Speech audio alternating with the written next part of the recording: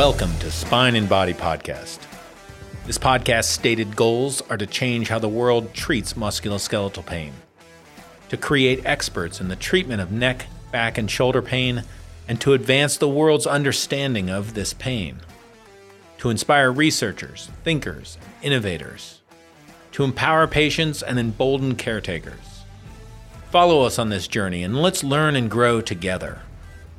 This podcast is brought to you by the Body Guitar Clinic because your body is a finely tuned instrument. Like all finely tuned instruments, it must be properly cared for in order to play the beautiful music it was intended to play. Care for your body and use it correctly, and it will play music that is unique to you, your life's song. This is Sean Wheeler, MD, and let's get your body in tune. Okay, welcome back. Today's episode I really like. It is an interview with Dr. Jim Lemons, and he is a mental health professional. He's a psychologist who essentially started the program at Mayo Clinic 50 years ago. You'll hear it's a wonderful story, and I'm going to kind of leave that for him to tell. I will say that if I were to describe Jim Lemons to the listener as you listen to his voice, it's a lot like. Imagine if Robin Williams in Dead Poets Society, if his character lived into his 70s, and that's what he'd look like. You know, it just that youthful exuberance in somebody who's in their 70s, that twinkle in their eye, as someone who just seems to really enjoy life. It's a little bit of a long episode. He's a slow talker, but you know what? I think that's from being a professional for 50 years, where he's talking to people and really dealing with their stress. And I feel less stress talking to him. So hopefully you'll enjoy this and leave comments. And hopefully, and what I set this program up for was to be a resource for patients. And you'll hear us talk about that. But this is wonderful for a lot of people who are, dealing with pain in their everyday life. So enjoy. This week we are joined by Dr. Jim Lemons. I always put an S on the end of your name. Is that correct? That's correct. Okay, good. So it's Dr. Jim Lemons, and he has been someone that we have worked with for a long time on people who struggle with pain long term. Tell us a little bit about yourself. Tell us what you do first. Sure.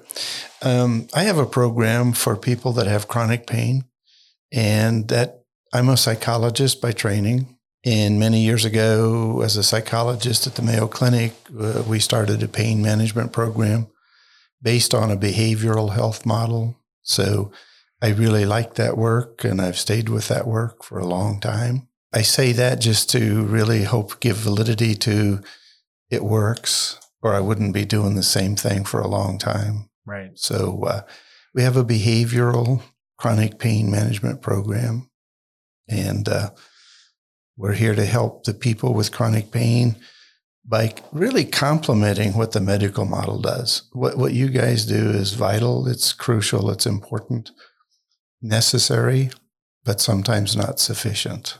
Right.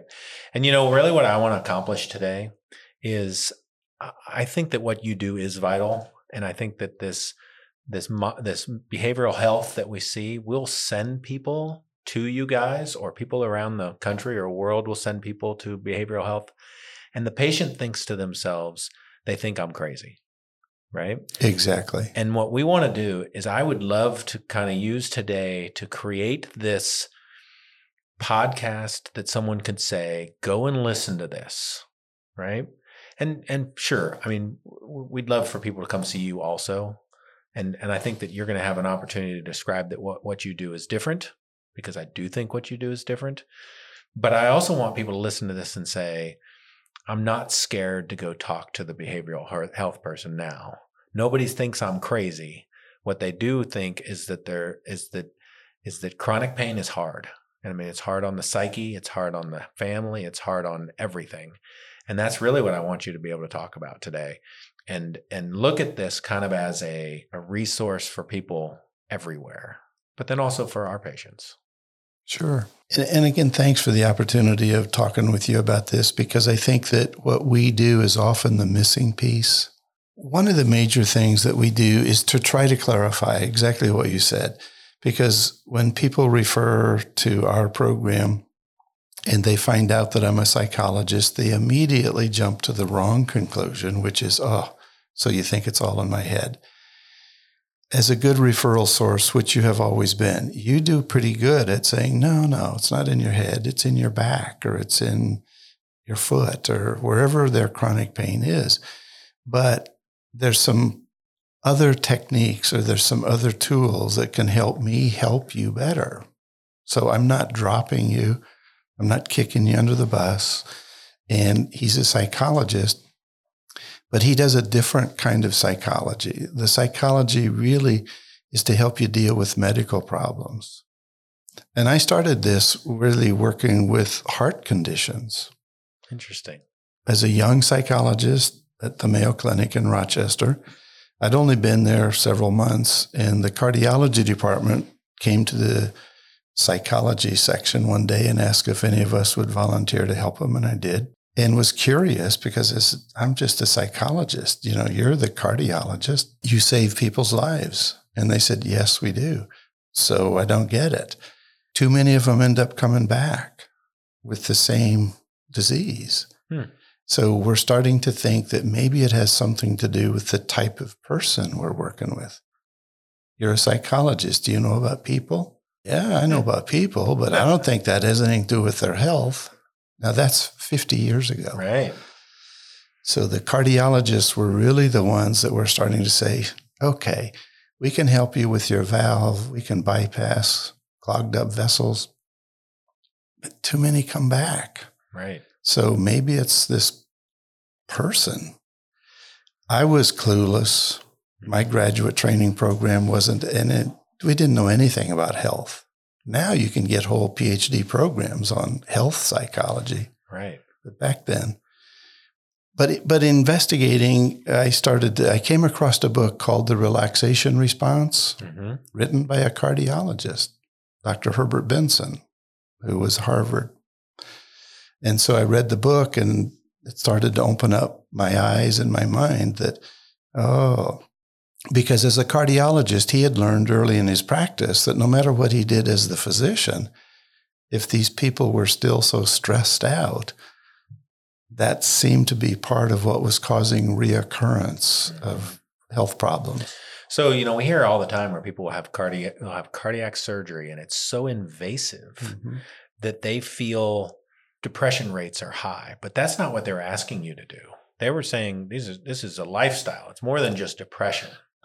Yes. Well, they didn't even know what they were asking at the time, but to their credit, they were open-minded enough to say, we're missing something. We don't even know what it is. Well, as I started to discover through the relaxation response, and then that led me to Dr. Sellier's work on stress. And Dr. Sellier was the one who really identified that stress is a whole host of physical, biochemical, cellular changes that take place in the body that help the body get ready for what's called the fight or flight response. And it's an adaptive thing. It's an important good thing. It helps us survive. But in the modern world, we're under stress almost constantly. So we get stuck in this almost constant state of arousal, which is increased heart rate, blood pressure goes up, respiratory rate increases, catecholamines go up, adrenaline goes up, cholesterol goes up, blood sugars go up.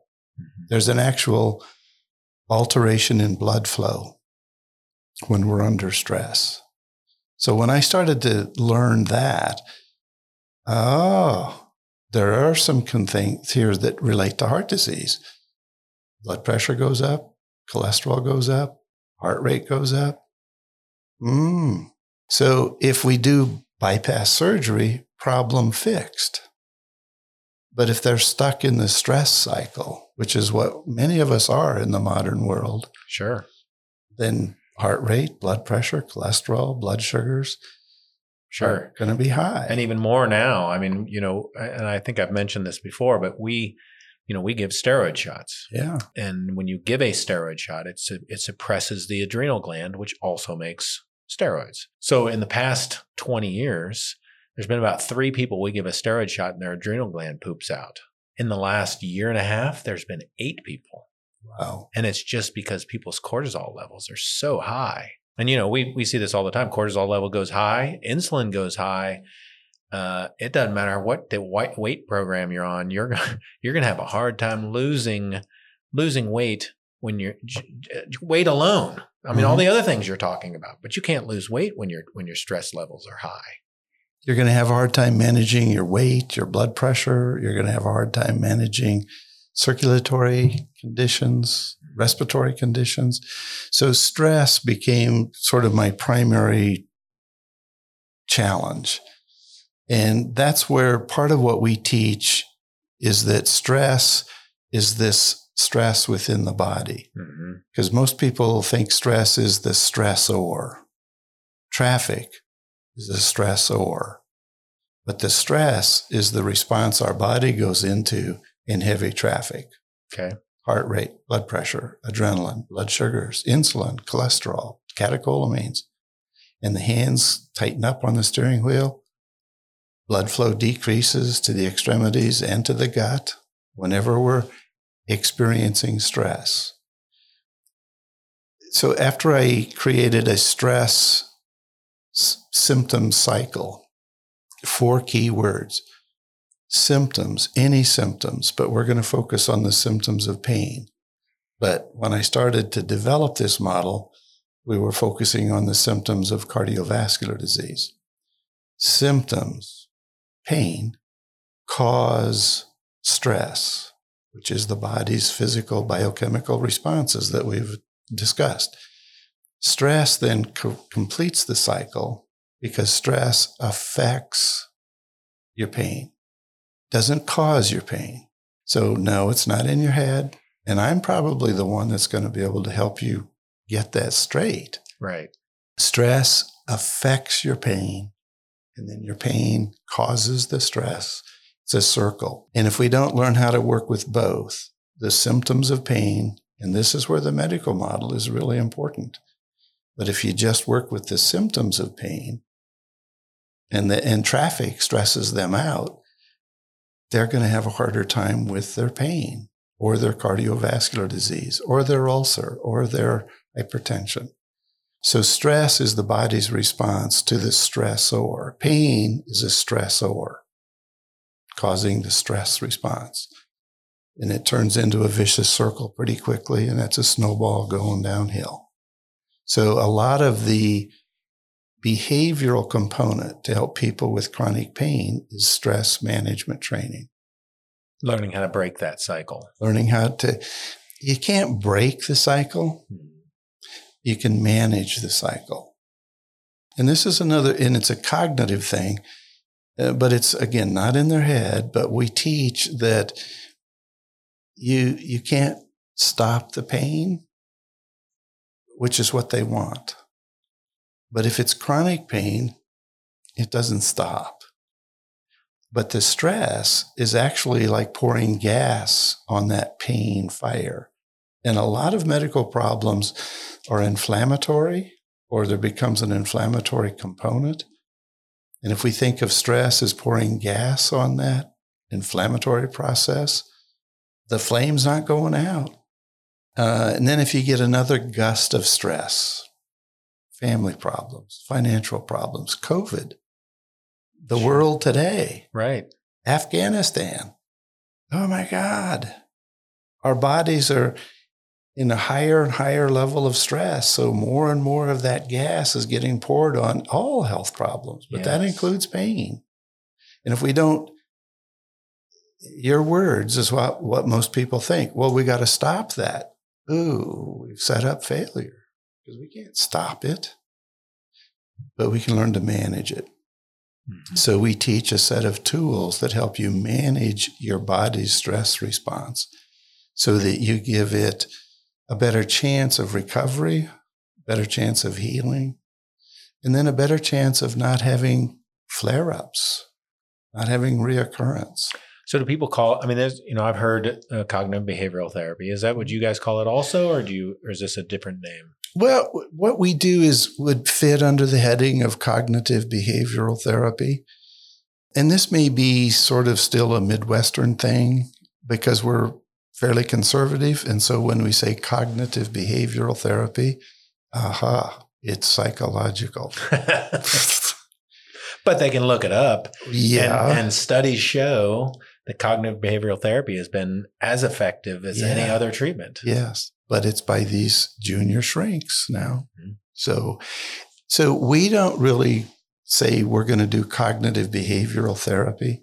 We say we're going to do a lot of stress management training, because stress is a really big player in this stress pain cycle. And I found that when I bring that up, and I know that you're going to talk about depression and anxiety also, but I'll bring up either stress, depression, or anxiety. And people are like, yes, I have that. Mm-hmm. And why wouldn't they? I mean, their life has been affected, been detrimentally affected by the pain that they have. Absolutely. I've worked with heart disease. That's where I started this. Then we saw that it was helpful for the patients with heart disease. And then the respiratory therapy department said, whoa, we've heard what you're doing. Wouldn't this help our people with COPD, chronic obstructive pulmonary disease? Well, I didn't know, but and I listened, and yes, and it does. And then the diabetic clinic heard, would this help our diabetics?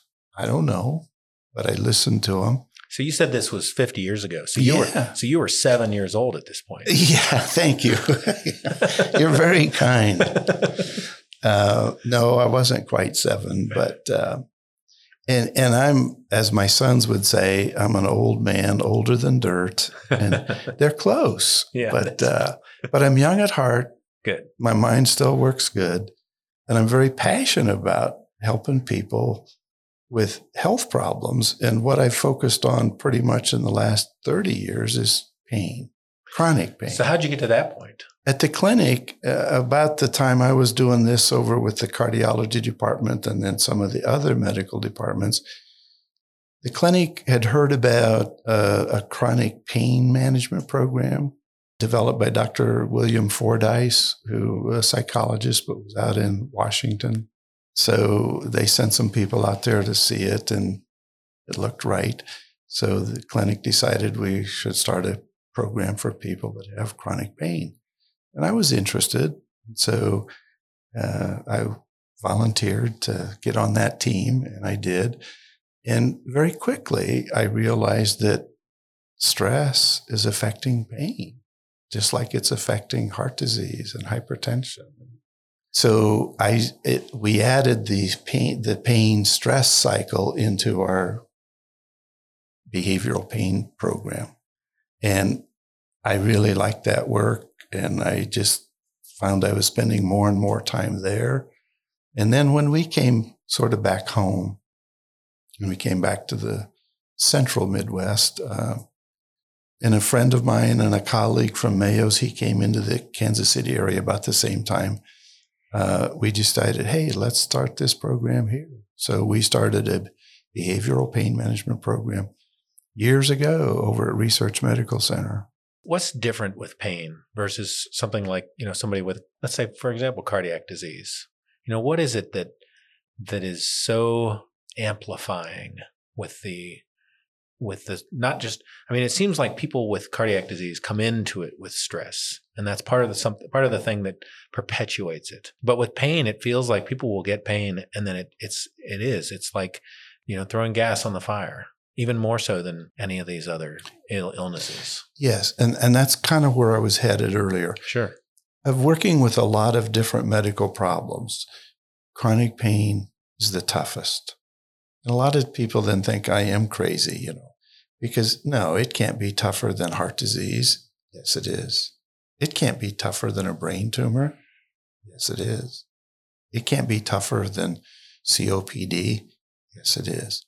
Because pain truly is a game changer. Now, heart disease changes their game somewhat too. But pain, and this goes back to neurology.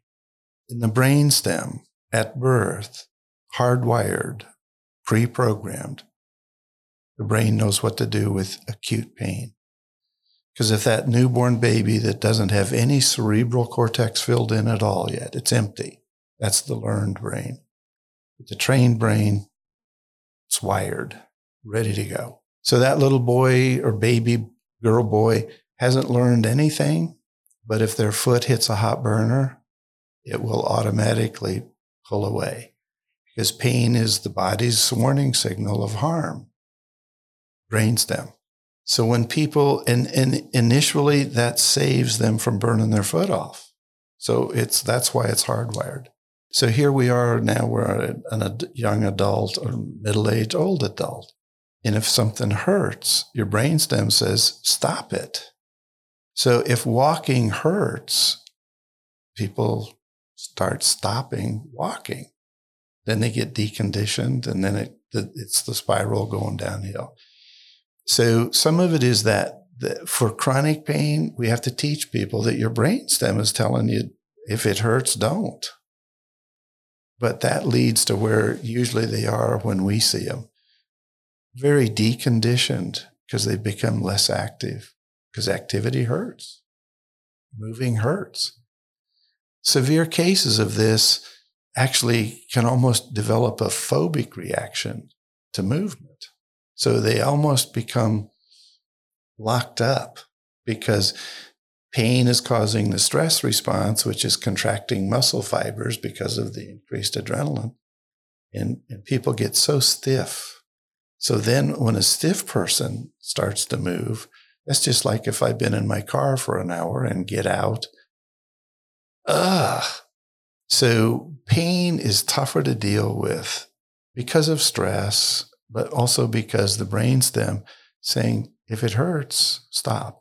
So we tell people, we can't change your brainstem, but we can change what's going on in your cerebral cortex. We have to teach you that for chronic pain, you have to challenge that, but also respect it. For acute pain, respect it. Stop moving. Even if you sprain your ankle, don't walk on it for a while. Mm-hmm. But if that ankle stays in pain because you've got entrapment syndrome or you've got a neural pathway that's messed up, you can't let them just stop moving, or then everything goes to hell in a handbasket. So we have to teach them up there in their mind, but it's teaching. It's not psychotherapy. It isn't cognitive behavioral. It is, because we're saying we're going to work with your cognitions, your thoughts. So with your chronic pain, we're going to teach you how to challenge that, but don't overdo it or that'll set you back. So gradually, we're going to help you learn to move. It hurt, but it's not damage. There's a difference between hurt and harm. So what is it like when you first start seeing someone and they have these fear responses built in, and you start challenging them to move? Any practitioner is going to have heard of, cognitive behavioral therapy is how you talk to yourself or the words that you tell yourself. Tell me how that is when you first start, and is that the basis of it, or is that just the tip of the iceberg? Initially, I think it's the tip of the iceberg, but it's where we start. We have to start where they are, and they're afraid to move. And we know we have to help them rethink that I understand you're afraid to move because it hurts. And neurologically, your brainstem is telling you then stop moving. So we're going to help you start moving, but we're going to do it very gently and we're going to do it very slowly and help you learn to think that, yes, because I have chronic pain, it just is hurt. It's not harm. So yes, you hurt, but we have to challenge hurt or we would give up. So we start with that. And it's actually, we use the word reframing a lot in our program. We got to get your thoughts, we got to change the framework. And some of it is thoughts. Because the brainstem says stop, so they get into the bad habit of decreased activity, lower level functioning, deconditioning. And then you know that cycle, that spiral. So it gets worse and worse and worse. And if we just keep addressing the symptoms from the medical model approach, it's like, okay, well, then we have to do more procedures or we have to use more medication. And for chronic pain, it's like, be careful, because more medication can go the wrong way too. Because most of the medications for pain at some point are probably going to start involving narcotic. And then we all know now, because of that. Sure. Yeah. And we plan on having a podcast about that, because there's so many people that we see that have two problems. One is the neuromuscular problem, and then is the well-meaning practitioner who started them on medication, which now no longer works, but they can't get off. So, in our practice, we don't do narcotics, but we respect the fact that people, need to be on it. It's just, I think it needs to be in the hands of a professional. But then you have to work your way through all of that, right? I mean, here they are with deconditioned. Here they are with hypersensitivity, right? Yes. So this neuromodulation where their brain says, I still got to protect you even in the face of these medications. Mm-hmm. I mean, pain is a protective mechanism. Acute pain. And you cover it up with a medication, the brain's still going to protect you. It's still going to figure out a way to protect you. So you're doubly or triply in the hole trying to help, this thought process, correct? Yes. The brain is an amazing organ. It's an amazing system. And part of how I try to teach it in our program is that we need to reframe it, that your brain is this amazing computer, and how we think affects the body at a true cellular, biological, biochemical level. So and I borrow a quote from Henry Ford. He is known to have said, if you think you can, or if you think you can't, either way, you're right. Right. Correct. But we unpack that. We just don't leave it as a quote from some old guy. Mm-hmm. If you think you can, and you practice, prepare to learn how to use good tools, and a lot of them are the cerebral cortex. If you think you can't read, you probably won't ever learn to read.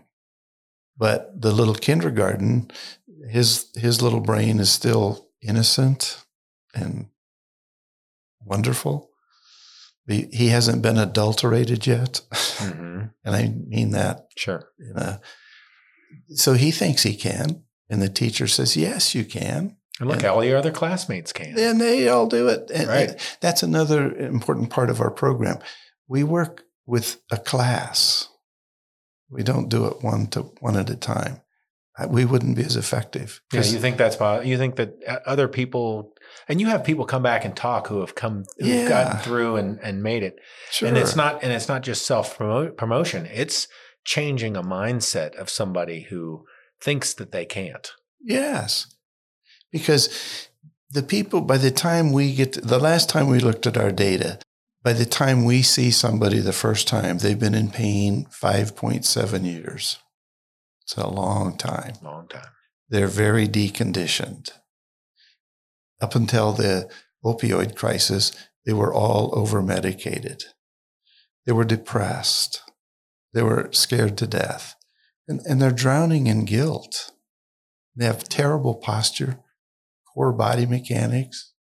That's what we start with. That's the tip of the iceberg, but we know we got to get all the way through a lot of stuff. Do you find that they're so frightened because the only thing that's ever worked for them, which probably doesn't work anymore, is their medication? Bingo. And then they're scared to death that you or I are going to take it away from them. Yes. And they're going to have nothing that works. How do you address that? You stole my story. Oh. we address it by saying, this is going to be really scary. Yeah. And once in a while we do. We'll have a graduate come back to share as hopefulness. yeah, I went through this program. And when I started, I thought it was crazy. But I stayed with it. And I'm grateful I stayed with it. We had a person graduate a number of years ago. And did you catch that? People graduate from our program. That's good.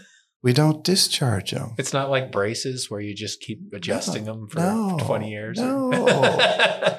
Just kidding. Any dentists out there? No, but they come and we tell them, I'm not going to work with you as a patient. And I don't want you to look at me as a doctor or a psychologist. I want you to look at me as a coach. And you're an athlete. You're out of shape. And you don't know how to do certain techniques because you haven't had spring training. So think about this as coming to school or coming to spring training. And I'm going to be as good a coach as I can be for you. And so isn't my staff. And we're going to have to teach you some new techniques. And it takes a lot of practice. And we're going to teach you to think about things differently. Not because this pain is in your head, but it's affected your head. Because it's taken you from I think I can to I can't. Mm-hmm. You're right. You're a couch potato.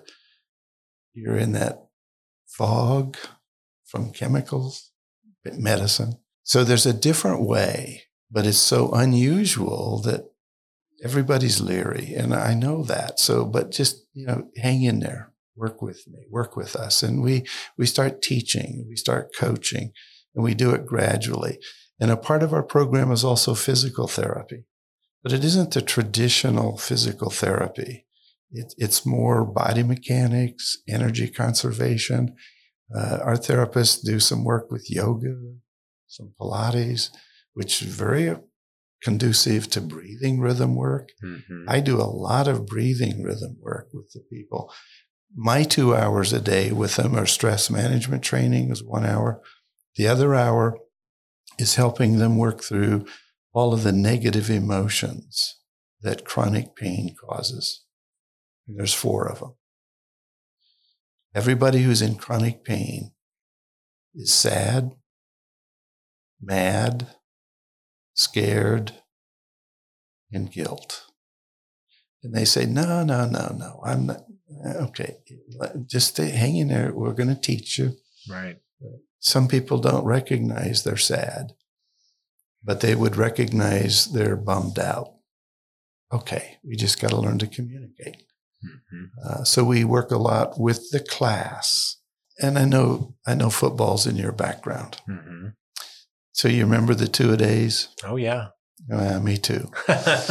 And I also went through basic training in the military. Oh, nice. What branch of the military? Air Force. Thank you for your service. You're welcome. I appreciate that. I really do. Yeah. I'm a proud veteran. Good. But basic training or the 2-a-days, if they did that individually, there wouldn't be an army. Because about the second day of that craziness, and what did your body feel like the second or third day of 2-a-days? Yeah, beat down. Can't move. Right. And if it was just you wouldn't go back. Right. But you went back because of what? Camaraderie. The team. Yeah, you got to be there for your fellow person. That's right. And even some of it is, if Sean can still do it, damn it, I'm not going to give up. So it's that internal type A stuff, which is good stuff. Mm-hmm. But we use that. So we work with the team. We work with a group. And when they get to the completion of spring training, they graduate. Did you catch that yet? Yeah, okay. That's good. I like that. And that we're not done. And graduation is actually celebrated from high school with commencement. So when people graduate, we actually have a little ceremony. And we celebrate their graduation and say, and commencement really means this is really the first day for the rest of your life. Mm-hmm. So don't learn all this and get discharged, because then people say, okay, done. And he's done with me because he told me. Discharged. So, and that's cognitive. and it affects behavior. So the mind-body connection, we do talk openly about your mind and your body are very connected. And that's real. That's not psychobabble. That's not Star Trek. That's just how our body and our mind are made. So we work a lot with their mind to help their body. And they're still going to have chronic pain because we don't have a fix. We don't cure them either. But as a graduate years ago said, when I came to this program, pain was in the driver's seat of my life. I was locked up in the trunk. I wasn't even trying to get out anymore. And I was really hoping it would all end soon. He had suicidal plan. And I came here. And at first I thought, I think I made a mistake. I can't get up every day and come in there. But the other people seem to be doing it. And so if they can do it, and he stayed with it. And our spring training is 6 weeks long. And when he graduated, he said, I'm back in the driver's seat of my life. Pain's still in the car, but I know where we're going, and I'm pretty happy about that. Very good. Yeah. You and I have talked before about, and I remember this quote from you that was really impactful for me and for my patients, is that you said that a person may have 8 out of 10 pain, but their pain may only be 4 out of 10. 2 of that may be anxiety, and 2 of it may be depression. And part of the problem is that people are trying to treat the anxiety and depression with medication and shots and the like, and they're never getting there. Can you talk about that for a minute? Sure. The medical model, MD, you have a doctoral degree in medicine. So if I come to you with my symptom, your training is to, okay, what medicine? And that's appropriate. It's a beautiful model for acute care. Comes up short for chronic health problems. Now, medicine is a crucial part of most chronic health problems. Diabetics have to have insulin. But if you just give insulin to the diabetic and says that's all you need, that's going to be a brittle diabetic. But if you say you need this insulin, but in addition to that, you really need to manage your stress because that's pushing your blood sugars up. Sure. So we teach that to treat anxiety, depression, and those are 2 of those 4 negative feelings that come with the territory of pain and heart disease, all medical problems. But if you treat anxiety and depression just with medicine, it may be necessary. It's not sufficient. We have to help them work through those feelings instead of just masking the symptoms. And a lot of the psychotropic drugs, I don't think really help people work through their depression, but it covers it up. So they kind of have this altered state. Mm-hmm. So we say, you don't have to stop taking your antidepressants, but we got some other things that are going to help you with this depression even more. Same is true with anxiety.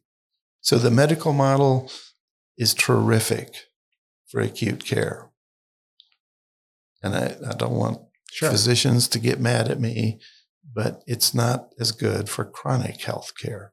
So that's where some of the behavioral health techniques become really important. Do you think it empowers patients when they know, hey, I personally can decipher out when I feel depressed and my pain is increased, or when I feel anxious and my pain is increased, and that provides just another tool in their toolbox? Absolutely. And we use that same phrase, toolbox. Mm-hmm. The medical model, MDs, doctoral degree in medicine, that's your tool. It's your training. So we'll call that a hammer. And there's an old saying here. If the only tool that you have to use and know how to use is a hammer, you have to treat everything as if it's a nail. Well, and everything looks like a nail. Everything looks like a nail. You got it. If you keep hammering chronic pain with medicine, You can. But acute pain is like a nail. The hammer's perfect. Discharged, fixed. Right. But if the pain persists and becomes chronic, that nail has turned into a screw. The medical model typically just has a hammer. Procedures maybe, but how many procedures can you do? Right. Pills. Yeah, you can hammer a screw into a board. But if you tip the board over, it falls out. Well, or it makes more damage to the board. And it splits. That's right. And some of the early signs, constipation, narcotics, that altered state from tranquilizers, sure, antidepressants. That's right. So we say you got to have more than a hammer in your toolkit. So we teach them, you got to have a screwdriver, you got to have a pair of pliers, you got to have some duct tape. Everybody's got to have duct tape. Absolutely. Sawzall.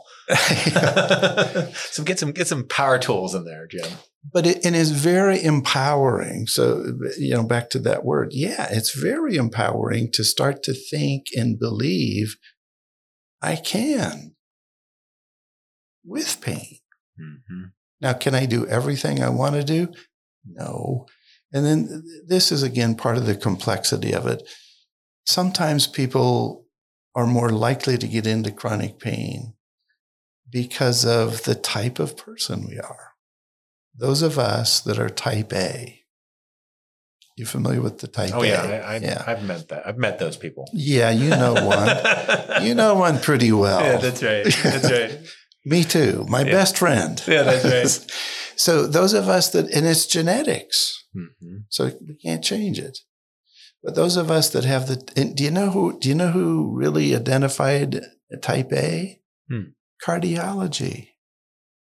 Wasn't psychology. Cardiologists were the ones that said, remember, Mayo's, we think it might have something to do with the type of people.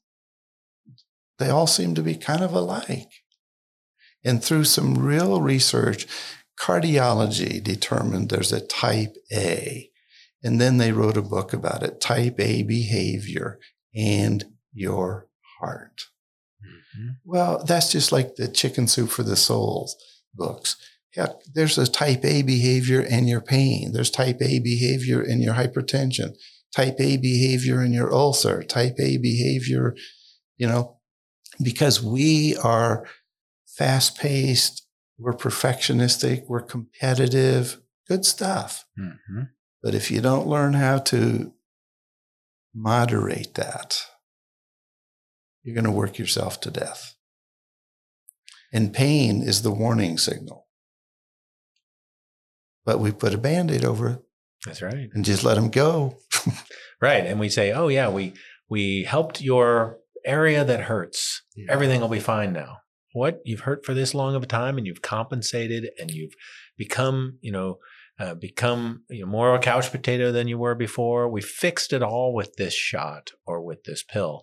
And there's just so much more to it. So much more to it. So how would somebody, for example, let's say somebody wants to, find out more about what you do. You have your own center now at this point. Yeah. So talk about that a little bit. And I get worried because you are getting older, and you need a partner. Yeah, you're right. You interested? I'm not. Yeah, we have our center we actually changed our name fairly recently because for many years we called our center Behavioral Pain Management, but that word behavioral click in your head. Mm-hmm. So we now call our center Comprehensive Pain Rehabilitation Program. Okay, that sounds pretty medical. Mm-hmm. So they're not quite as immediately. And then we do our evaluation in our program for the people who need it. And they're the people who are typically still over-medicated, deconditioned, out of shape, out of balance. Musculoskeletal system is way off. So physical therapy 2 hours a day, which is helping them with those things. My 2 hours a day, stress management and the emotional resolution to those typical emotions that come with the pain. So you don't have pain because of your emotions, but your pain is causing emotions. Mm-hmm. And you'll give them a pill. I'll give them another set of tools that will help them with anxiety and depression and with their physical pain. So our program, we're here in the metro area of Kansas City, but it's kind of interesting. There used to be several programs like mine in the country. With insurance regulations and with all of that, there's very few programs like this one anymore. Mayo still has their program. That's a shame. It's a shame. You would think that there would be some sort of increase. There should be. We should be trying to drink out of a fire hydrant, but we're struggling. Right? Struggling to get patients. Yeah.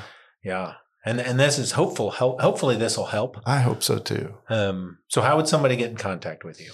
They can contact us at we call it the Lemons Center, and I'm kind of humble about that, but for chronic pain rehabilitation. I know, but the Lemons Center is so much more sticky. Yeah. Yes. Yeah. But the Lemons Center, and I don't know if you need phone numbers. I will put it all in the show notes. Okay. Yeah. I'll put it all in the show notes. Put in the phone number. We're in Lenexa, Kansas. Are you guys starting to do some online things, or do people have to be in the area? For the comprehensive program, yeah, we've pretty much got to get them into the program. Mm-hmm. We're looking into being able to do video, and actually because of COVID, and we shut down way back in the early stages for a couple of months, and we couldn't do the program, but I stayed in touch with the phone, and I had to eat some crow because I used to think, no, you can't do this work on the phone. Mm-hmm. You got to have this. And now personal is so much better, but I thought phone was a waste of time. I was wrong. We actually I do a fair amount of my work now because of COVID with phone consultations. Mm-hmm. We're looking into adding video to it, but HIPAA's got all their requirements and but we're going to be able to do some individual work with people with chronic pain. We can do a lot of the stress management training on the phone, so they don't have to drive in from Dodge City or Ames, Iowa. But we're actually getting people from a wider area because there's no other place. Mm-hmm. We have, in the last 10 years, we've really finally broken through the insurance barrier because the insurance coverage, lack of insurance coverage, because insurance companies didn't know what to do with our program. We're dealing with a medical problem, but you're not a physician, Lemons. So you don't have any codes that get reimbursed. Okay, so you got to do psychological codes. There's no psychological codes that are going to give me 2 hours a day, 5 days a week for 6 weeks. So finally, we've gotten Blue Cross Blue Shield, Aetna, United Healthcare to work with our program with unique codes. And so I think to be able to find a rate of reimbursement that is reasonably consistent to make a living, but to help people, we have contracts with those insurance companies that cover the program. Nice. So we had to get out of the fee-for-service thing because the amount of service that it takes to get people out of that terrible place, it's got to be very comprehensive, very intensive. So yes, nice. So we finally broke through that insurance barrier. What we're still working through, actually the physician barrier.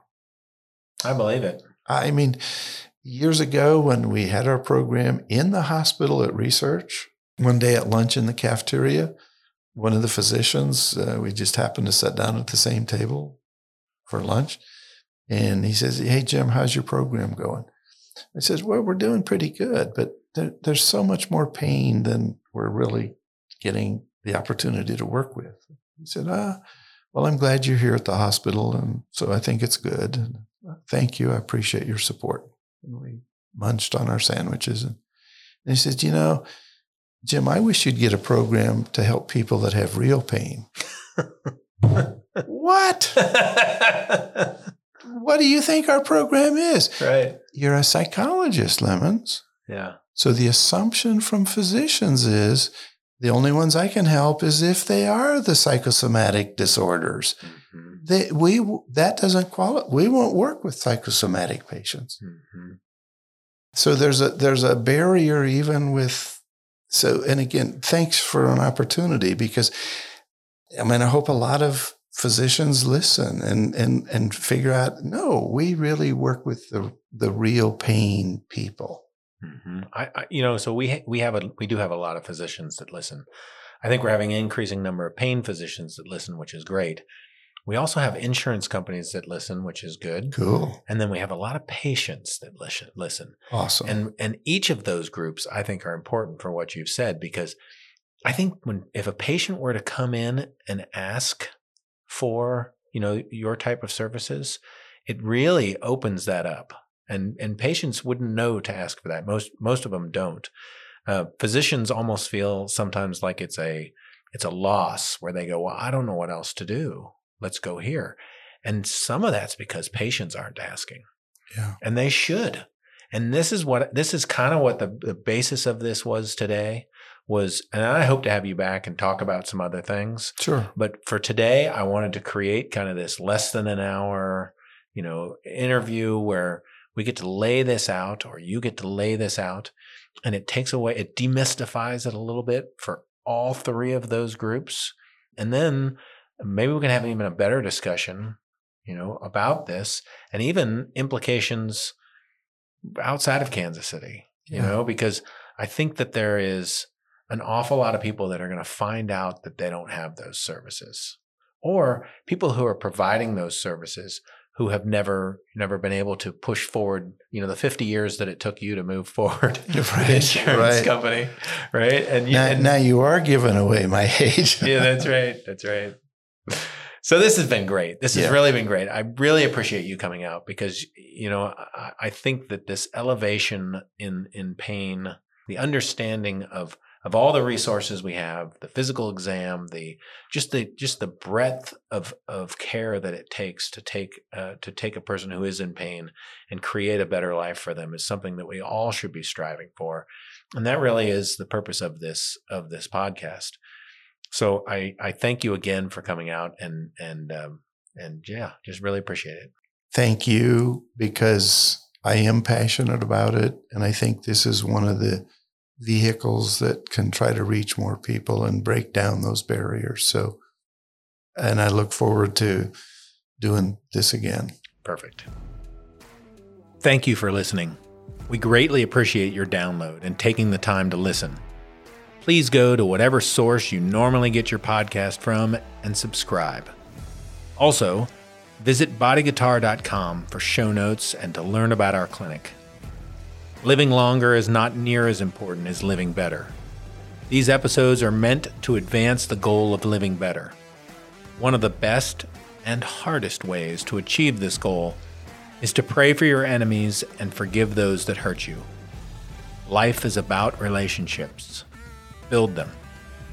Until next time, body guitar practitioners, performers, and tuners, get your body in tune. This is Dr. Sean Wheeler on Spine and Body Podcast, and I will see you on the next episode. This podcast is for general information purposes only. It does not constitute the practice of medicine, nursing, or other professional healthcare studies, including the giving of medical advice. No doctor-patient relationship is formed. The use of this information and the materials linked to the podcast is at the user's own risk. The content of this podcast is not intended to be a substitute for professional medical advice, diagnosis, or treatment. Users should not disregard or delay in obtaining medical advice from any medical condition they have, and they should seek the assistance of their health providers for any such condition.